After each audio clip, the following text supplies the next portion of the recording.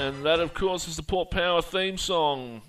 And we're joined tonight by Russell Ebert Handball to talk about all things Port Adelaide and their remarkable resurgence and the love affair that the media nationally seems to have with them.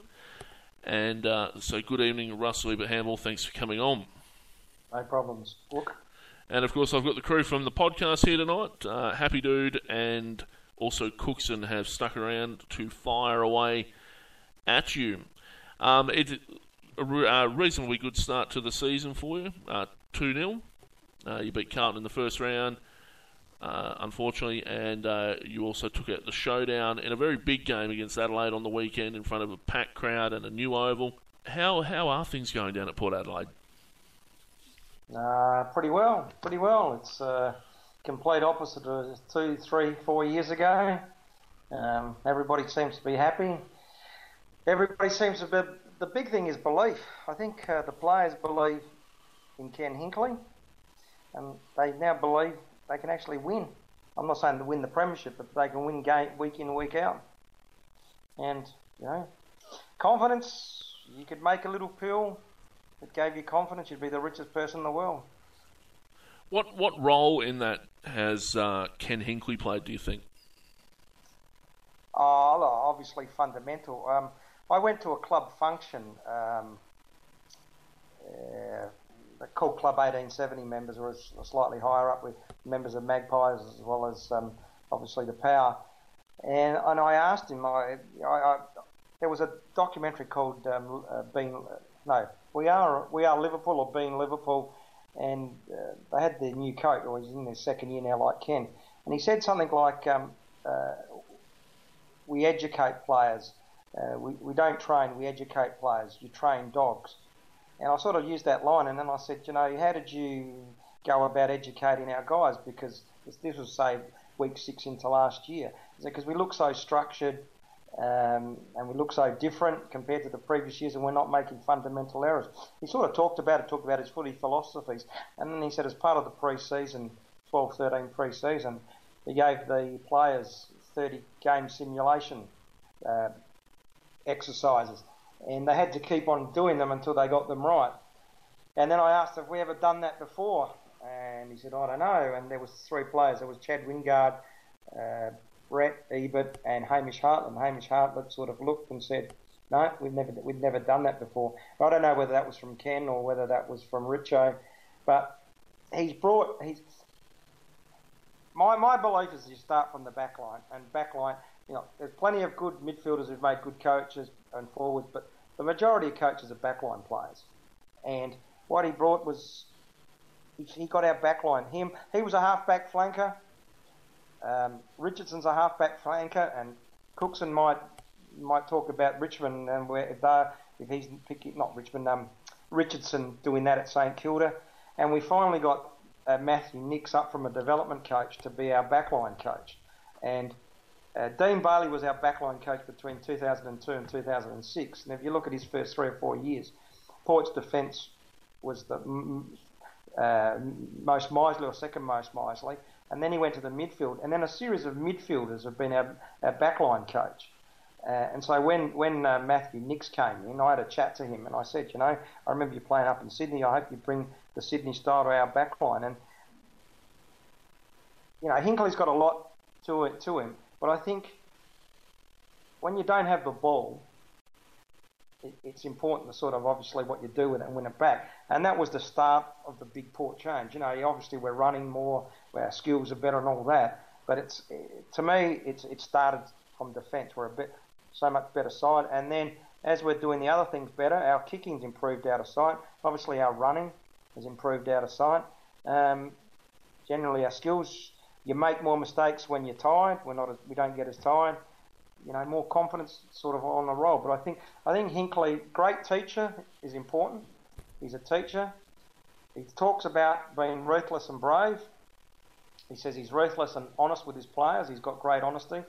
And he had an interview on the, what's that ABC program on the Sundays, The Inquisition, on ABC Radio. He talked about the grand final.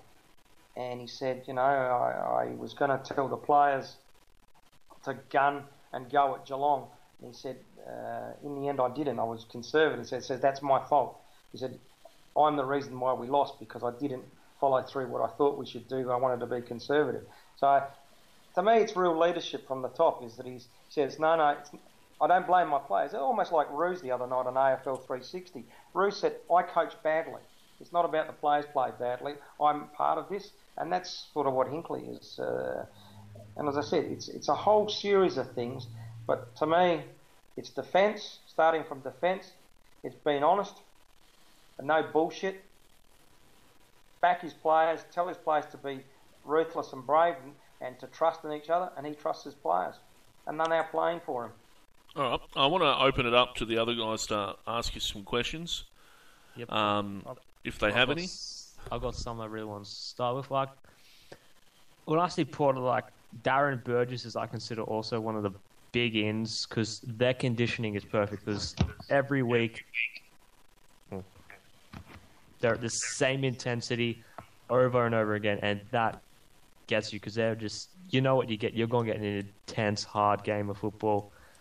And his knowledge of when he was in the Premier League where they played like 50 games and the conditioning is key, is just adds so much to Port Adelaide. And that's where I see one of their big advantages is that they're fit over and over and over again. And also their on-ball brigade, who are tough, and they've got quite varied skills. You've got Boak, who's excellent outside run, good inside.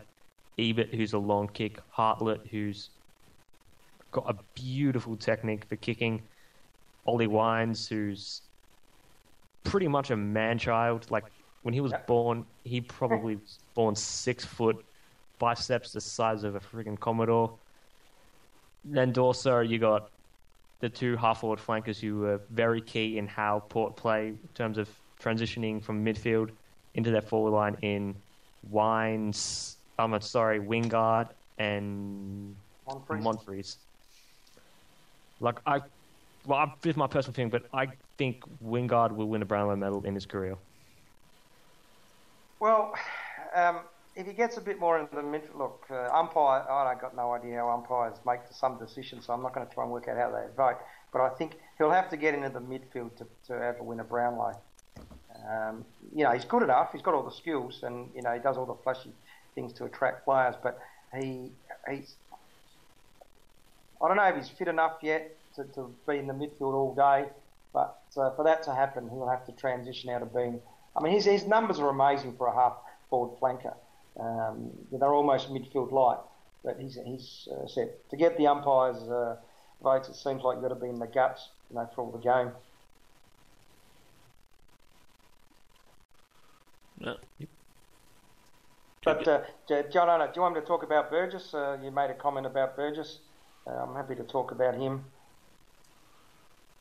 Yeah, I just think his conditioning skills are pretty much what keeps Port Adelaide apart because, again, they're perfectly conditioned week in, week out. Like, they know how to prepare for a game mentally and physically and tactically, which is just, it's a massive leg up. And he has experience in the Premier League where, an AFL fixture is laughable for him, pretty much. That's how I see it. Because 50 games in short space compared to 22 games week by week. So, the game's also changed because he was at Port after he got there in November 2004 and left January 2008. He actually told the club just before Christmas that he was leaving.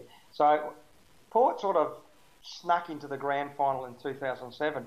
And my complaint about Burgess was that before he went away to the Socceroos was that we weren't big enough because, Brisbane, even in their premiership years, but Geelong in particular, but lots of other sides physically were bigger than Port. And that's part of the reason why we got smashed in the grand final was that we just couldn't physically go with Geelong. And then after that there were mental scars and we regularly got beaten up physically by sides.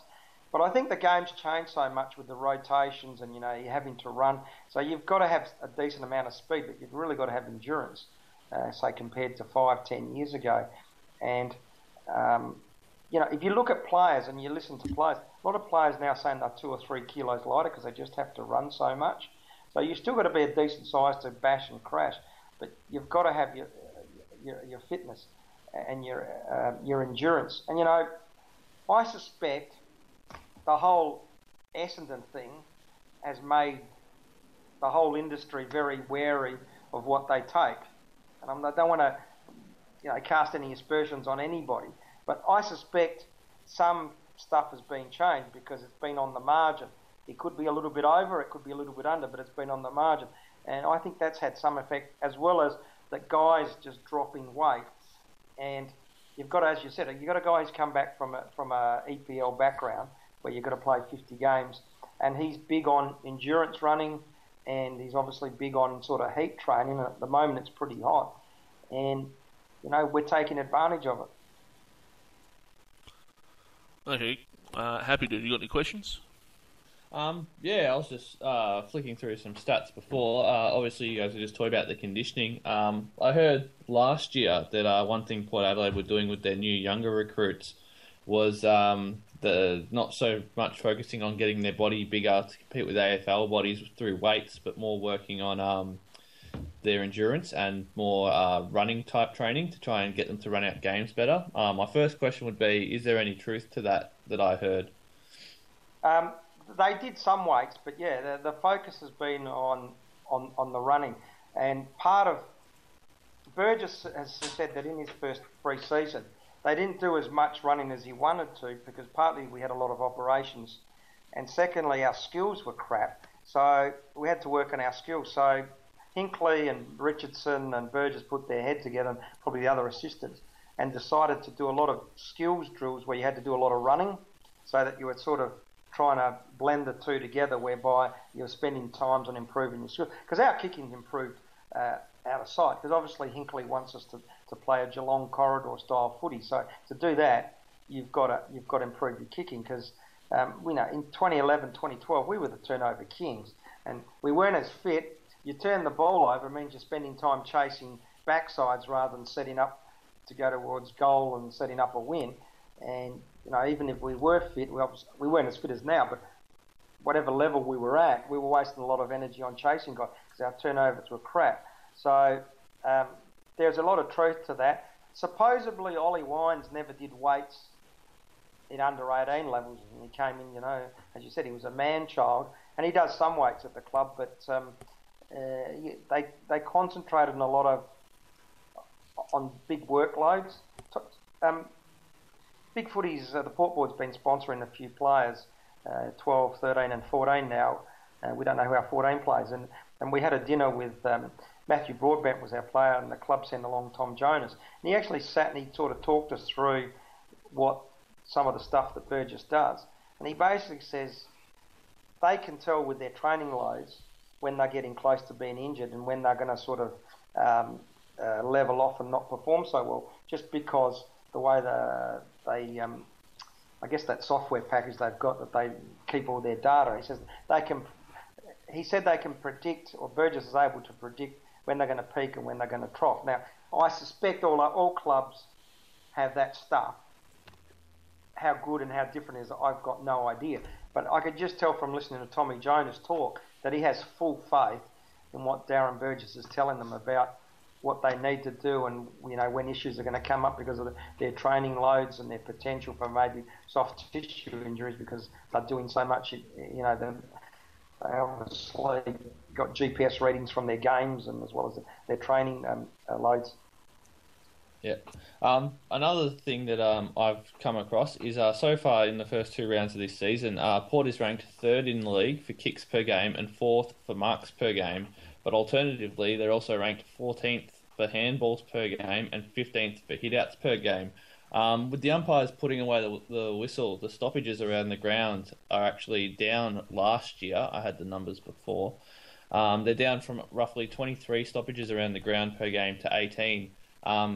Do you think that could be helping out Port a lot with their game plan being a lot more free-flowing in long kicks into space and uncontested possessions and marking and stuff without the stoppages? Because handballing doesn't seem to be a high priority on their list. Well, last year there were a lot of games. When we weren't playing well, it was almost a 1-to-1 ratio. I haven't looked at the ratio this year. I guess while we're talking, I can have a quick look. But I know at times I got frustrated because our kick to handball ratio was too close to 1-to-1. So your kicks to handball. So far this year, you've had 451 kicks and 280 handballs. Well, that'd be a lot bigger discrepancy than this time last year. So we're definitely running more. And the one thing I know, I don't know where to find the stats, but we've taken a lot more bounces in these first two games, and probably if you look at any games last year and pulled any two random games out, or the most two bounces, I reckon we'd beat that. And so your average run with the ball has probably increased by. Oh yeah, look, it could be an optical illusion, but to my eyes, we are just carrying the ball. And I think a guy like Jared Polak's important because he had 6 or 7 bounces in the first quarter, plus in the third quarter he had that 4 bounce run. He's definitely got the confidence. Whether he had it before he got to Port, I'm not sure because I've seen some of his under 18s footage, and he used to do bounce runs. There wasn't much from him. He didn't play a lot of games, only 16 in 3 years at Brisbane. But he's prepared to carry. And he'll even kick the ball, only 15, 20 metres, get the handball, and then do a 1 or 2 bounce run after he receives the handball back. And I lived interstate for 18 years, and I came back in 2010. And so I've been at the ground the last 3 years. The most frustrating thing that I found was that when I saw guys get the ball and they had 40 metres, they didn't know what to do, and they didn't hit the gas straight away. And that's partly a confidence thing, it's partly a structure thing. Whereas now, when our players know they've got space, they look up, they might not be there, say, bugger it, I'm going to run and carry. And that's just so noticeable. It started to happen late last year, but it's really noticeable in the one. I've been to one game, obviously Adelaide Oval game, one trial match, and the Essendon game and the Carlton game on TV, the Essendon trial match. It stands out. It stands out that the run and carry has stepped up, not 1 notch, but probably 5 compared to last year. Yeah, with bounces, I've just found so far Port Adelaide's had 37 bounces this year in the first 2 rounds, and their opponents have had 31. So I couldn't find Port Adelaide bounces for last year this time or anything like that, so I can't compare them. But you are up on your opponents and how often they are bouncing the ball. They're also, Port Adelaide are 3rd for marks inside 50 per game, so that would give you a good chance, because I noticed when I was at the Carlton Port Adelaide game that they seem to be taking a lot of marks inside 50. Whether or not they actually took the shot at goal there or got themselves into a better position gives them time to straighten up instead of just rushing in and just bombing the ball at the goals is pretty good. Port Adelaide's also ranked 14th for clearances per game. With your being 15th for hitouts and 14th for clearances, do you think that could come back later on in the season and cause a bit of a downfall in a couple of crucial games for you? It could well. I know against Carlton just got on top of us in the clearances, and whenever Carlton had the momentum, it was because we got smashed in the clearances. So I suspect the club's trying to address that. Because wasn't there also... You can't live off the opposition turning over the ball all the time, and we've just smashed both Carlton and... I think we kicked 16 of our 19 goals on the weekend because of turnovers. Yeah, it was something crazy like that I saw. So you can't... Yeah, look, I think over the season we've got to improve that, and especially as the weather becomes, wetter and the grounds are greasier. So, your run's still important, but we've got to definitely improve our clearance work. Okay, guys, last questions for Russell Ebenhamel. Were you satisfied with your club's drafting and free agency period and trading? Polak, we effectively got 3 players for 2 picks in the Polak trade. So... we got Impey at 21, which supposedly the club was really keen to get him with 14, which was part of what we had to give up for to get Polak. So I'm really happy we got White. White's, he's fast as well as got decent endurance. Polak seems to, the reports are he's an elite kick and he's lived up to that. And what surprised me is that he's pretty good inside. He's a lot better than what I thought he would be inside. And with his good kicking skills, he's a great outside runner, so no complaints there. Jarman Impey has impressed the hell out of me. He's given the job on Betts. Betts had a good 20 or 30 minutes and kicked 3 goals on him, and the other goal was on Jonas. But for a kid who's only playing his second game, and even in his first game, he's got great evasive skills. He's got fantastic vertical leap, but he's confident without being cocky. And I wouldn't be surprised if he's the sub this week, just like Broadbent in the first week and White in the second week, and told, you want to play next week, you better have a good, last quarter when you're the sub. And if that's the case, don't be surprised if he gets 10, 12 possession and just burns off his opposition, because he's pretty quick. And he was drafted, and our third pick, Bryn Jones, and our last pick, Eamon, and even our first rookie pick, who only turned 18 a few days before the end of the year, so he's the bottom major. They're all picked because they're small, fast defenders. And last year, the 3 games against Geelong, Motlop killed us. We had nobody to run with him. So that's why we probably got White plus these small defenders. And Impey can run with them. Harry Bennell killed us. The 2 boys from Fremantle, Walters and Valentine, killed us. And the 3 Aboriginal guys from Carlton absolutely killed us whenever we played them. So Impey was drafted, as well as the other guys who haven't played yet, specifically to be those fast, small defenders. So I wanted somebody taller, maybe a key pick with our first pick, but the recruiter's got it a lot right and more correct than what I had it. Oh, happy dude. Anything else from you? No, you pretty much touched on all my points. I was actually going to ask about the drafting as well. Obviously, Port Adelaide had a very good start to the season. Best of luck for the rest of the year. Thanks. All right, just before we wrap it up, obviously I'm going to ask you about your sponsors and stuff like that, because that's pretty much what we talk about. Port Adelaide have had a really good run in terms of getting sponsors. They've got massive membership this year. Is this going to, how long is it going to take them to get out of debt? Well, we've got to get out of deficit first. I think we'll break even this year, and we'll make a decent profit, probably 2015. We break even this year, given the big changes, and we don't have the handouts from the Sandford. That's pretty good. What we're getting is a shitload of minor sponsors, and then obviously because you can only have 2 or 3 majors, obviously, but it's getting those minor sponsors on board to work them up rather than be the 4th level, get them to grow to become the 2nd or the 3rd, and then the 2nd tiered sponsor. Go from being a 50 grand sponsor to a 250 grand sponsor a year. And we're getting lots of the 50 grand, lots of jumping on board. And I know there are. Look, this is the dopey SA politics of 1990. I know that when we near rock bottom, there were people saying, "Bugger it, until we get our license from the SANFL, why should I stick money in there?" As I said, they're the smaller corporate types. They're not the guys who want to be your major sponsor. And I think the fact now the club is one club again. You don't have any of that crap with the Sandfall and that we're 2 clubs and, players are playing all over the different Sandfall clubs. They're now just going to be dropped. You play well in the Bs, you get a game in the As. You're not like you have to go off to Nord and play well. I suspect 2015 will be a profitable year, and the same 2016. We'll always have a bit of debt, but there's no dramas about that. What you don't want is deficit being built up because of debt build up because of deficit.